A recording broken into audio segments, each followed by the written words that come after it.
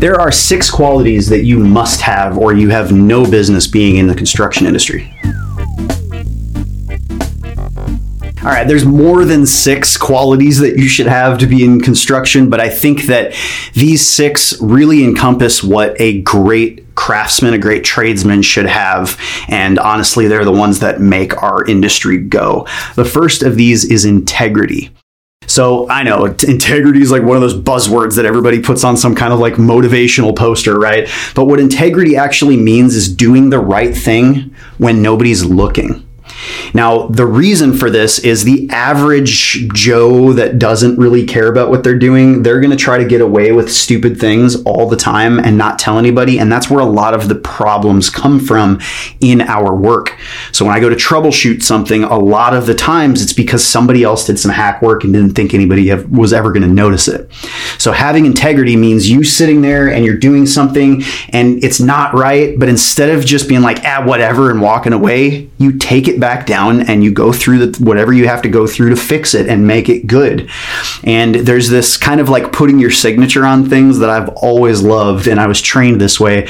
When you're doing something, have a certain way that you do things so that every time when you do it, somebody else comes behind you and they know whose work it was. And this may be folding conductors in a certain way, making things line up a certain way. Like when I rip out all my receptacles when we're doing a rough-in, I make sure that when I'm folding everything back in the boxes that I kick everything at an angle. Y'all have probably seen me do that in my videos, but I'm the only person that I know that does that. And so when people go into a room, they're like, oh, Dustin did all of this, But it also allows some accountability. I do that because I want people to know who did the work. That way, if there's a problem, they can come to me and tell me, and I'm taking accountability for that. So I'm always doing work to a high standard, and I always want to make sure that what I'm doing, that I'm doing it and it doesn't matter what other people think, that I've put my all into this. And when I don't need to have congratulations, I still have self-pride. I still have something inside myself that I'm impressing myself every day because of what I'm putting in. The next thing that you need to have is follow through.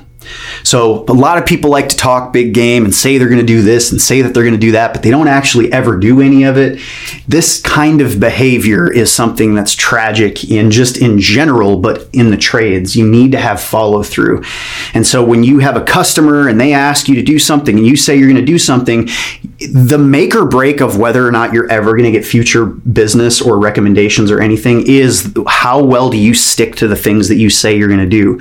Are you somebody of your word? Can a builder rely on what you're saying to them? Can your team around you rely on you to show up and be there? And when you say you're going to do something, you actually follow through. In the construction, we work as teams. And so the weakest link on a team is often the person that you can't rely on because their word doesn't mean anything. So to have a strong team, you need people that show up on time, that you can rely on, that are consistent, that can be counted on. And part of that is having follow through. And when you say, if you're late a lot and you tell the boss, like, hey, I'm sorry, I'm going to start changing my alarm clock and I'm going to get up 30 minutes earlier, do it. Actually have follow through with what you say you're going to do. If somebody's like, hey, I need you to go over here and wire this room and do this, make sure that you fully understand everything and that you go do it. And then when you walk away and that journeyman comes up and is like, all right, hey, did you do the thing? That you actually did all of it and that your word means something. That's so crucial in the construction industry. Number 3 is determination. And what I mean specifically by determination is the ability to suffer through something, but continue to push through it.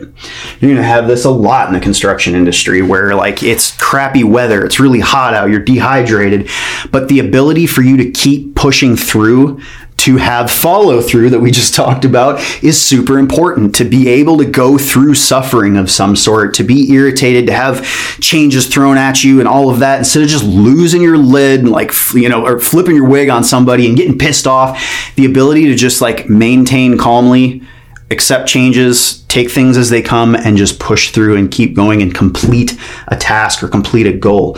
That's crucial because nobody wants to work with somebody that just gets flustered and can't handle the environment and that's constantly complaining about everything left and right. I'll kick somebody out of a company if they're complainers. If that's all they do is just sit and complain and bitch and moan all the fucking time.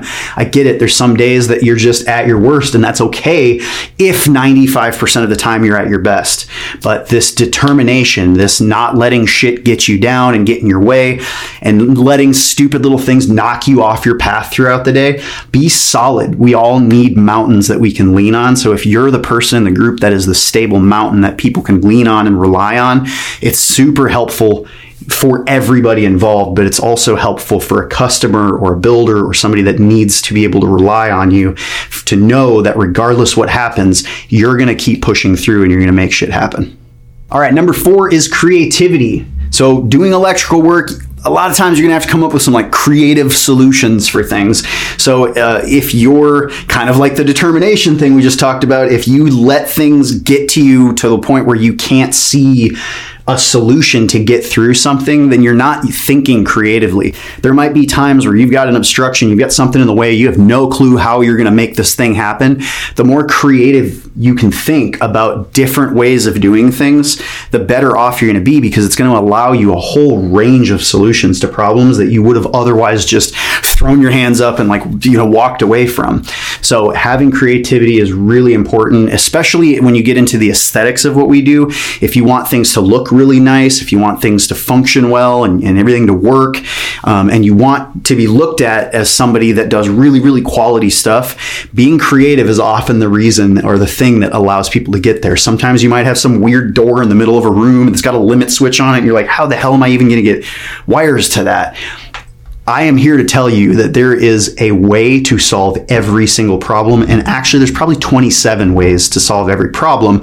Just comes to the money, right? Like if you want me to put a receptacle up on the top of a Space Needle, like how much you want to pay? Like I will make that happen because I'm creative. I can come up with a lot of different ways of trying to think of things and troubleshoot through something. It's just how much do you want to pay to actually make it happen? So creativity is huge, and customers love having a tradesman that can be creative. So when there's a problem, instead of you being like, "Oh, you just can't do it. We just can't do it." Oh, and like walking away, nobody wants to hire somebody like that, because that makes them be like, "Oh, Jesus, now the problem's huge," or like, "Shit, why did I hire you? I'm just wasting my money with you." They want somebody that can deliver a couple of solutions. And what I recommend is when you have a problem and you're about to present a solution, give 3 solutions. I would give the easiest and cheapest solution.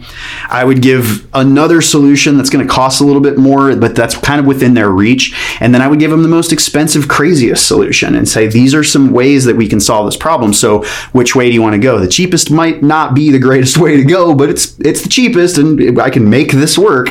But the middle of the road's usually the best option. But if you're presenting multiple options that's giving them a choice, they feel like you're really good at what you do and that you know a lot. And in all reality, that's the truth. If you can outthink problems and have multiple solutions to a problem, you're creative, and that means you're really good at this. And you've come across a lot of problems, which means you've also come across a lot of solutions.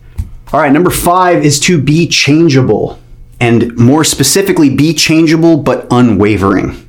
So there's a lot of times that you're going to come through the industry when you come across some problems, some kind of adversity. And if you always think that your perspective is right and you're right and you know more than everybody else, first off, nobody wants to work with somebody like that, because you're wrong. You're just wrong. You don't know the most. You're not the best.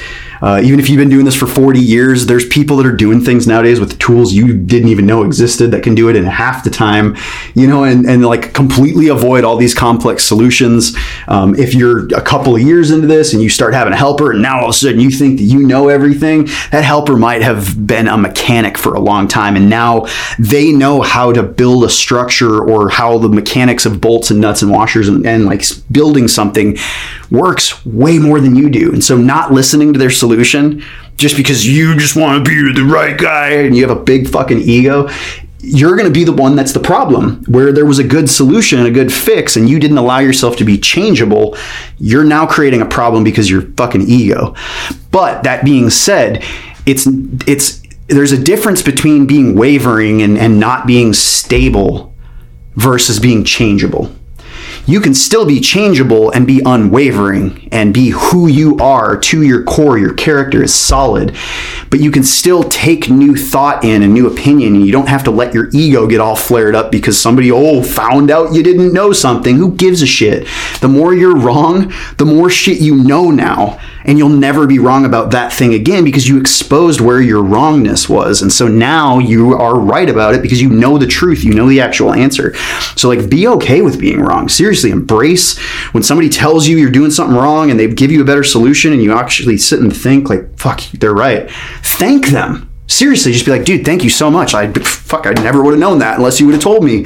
And then be cool and solid and stable because now you know the thing for sure, undeniably. That's the best way to approach. And it takes kind of a little humble student mindset when you go through this shit. And I always say this time and time again.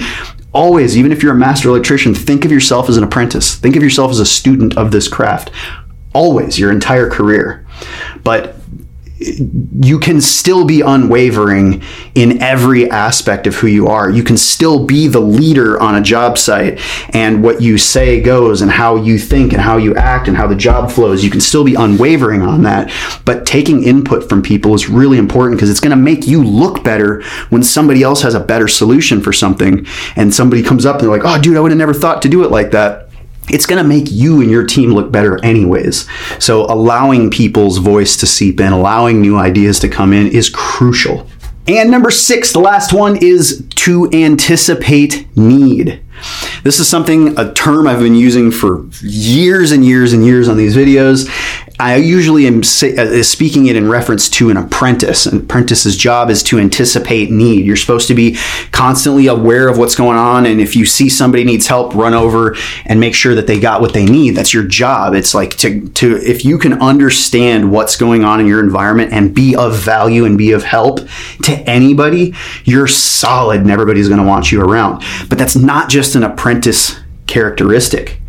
So anybody having the ability to anticipate need, like I could be a journeyman, headphones in, sitting here like landing, service entrance conductors in a panel, and I see somebody over there that's got a lift and they're trying to lift a light pole, and there's a bunch of gaggle of apprentices underneath, and there's a power line up high, and it looks like I should go over there and just help.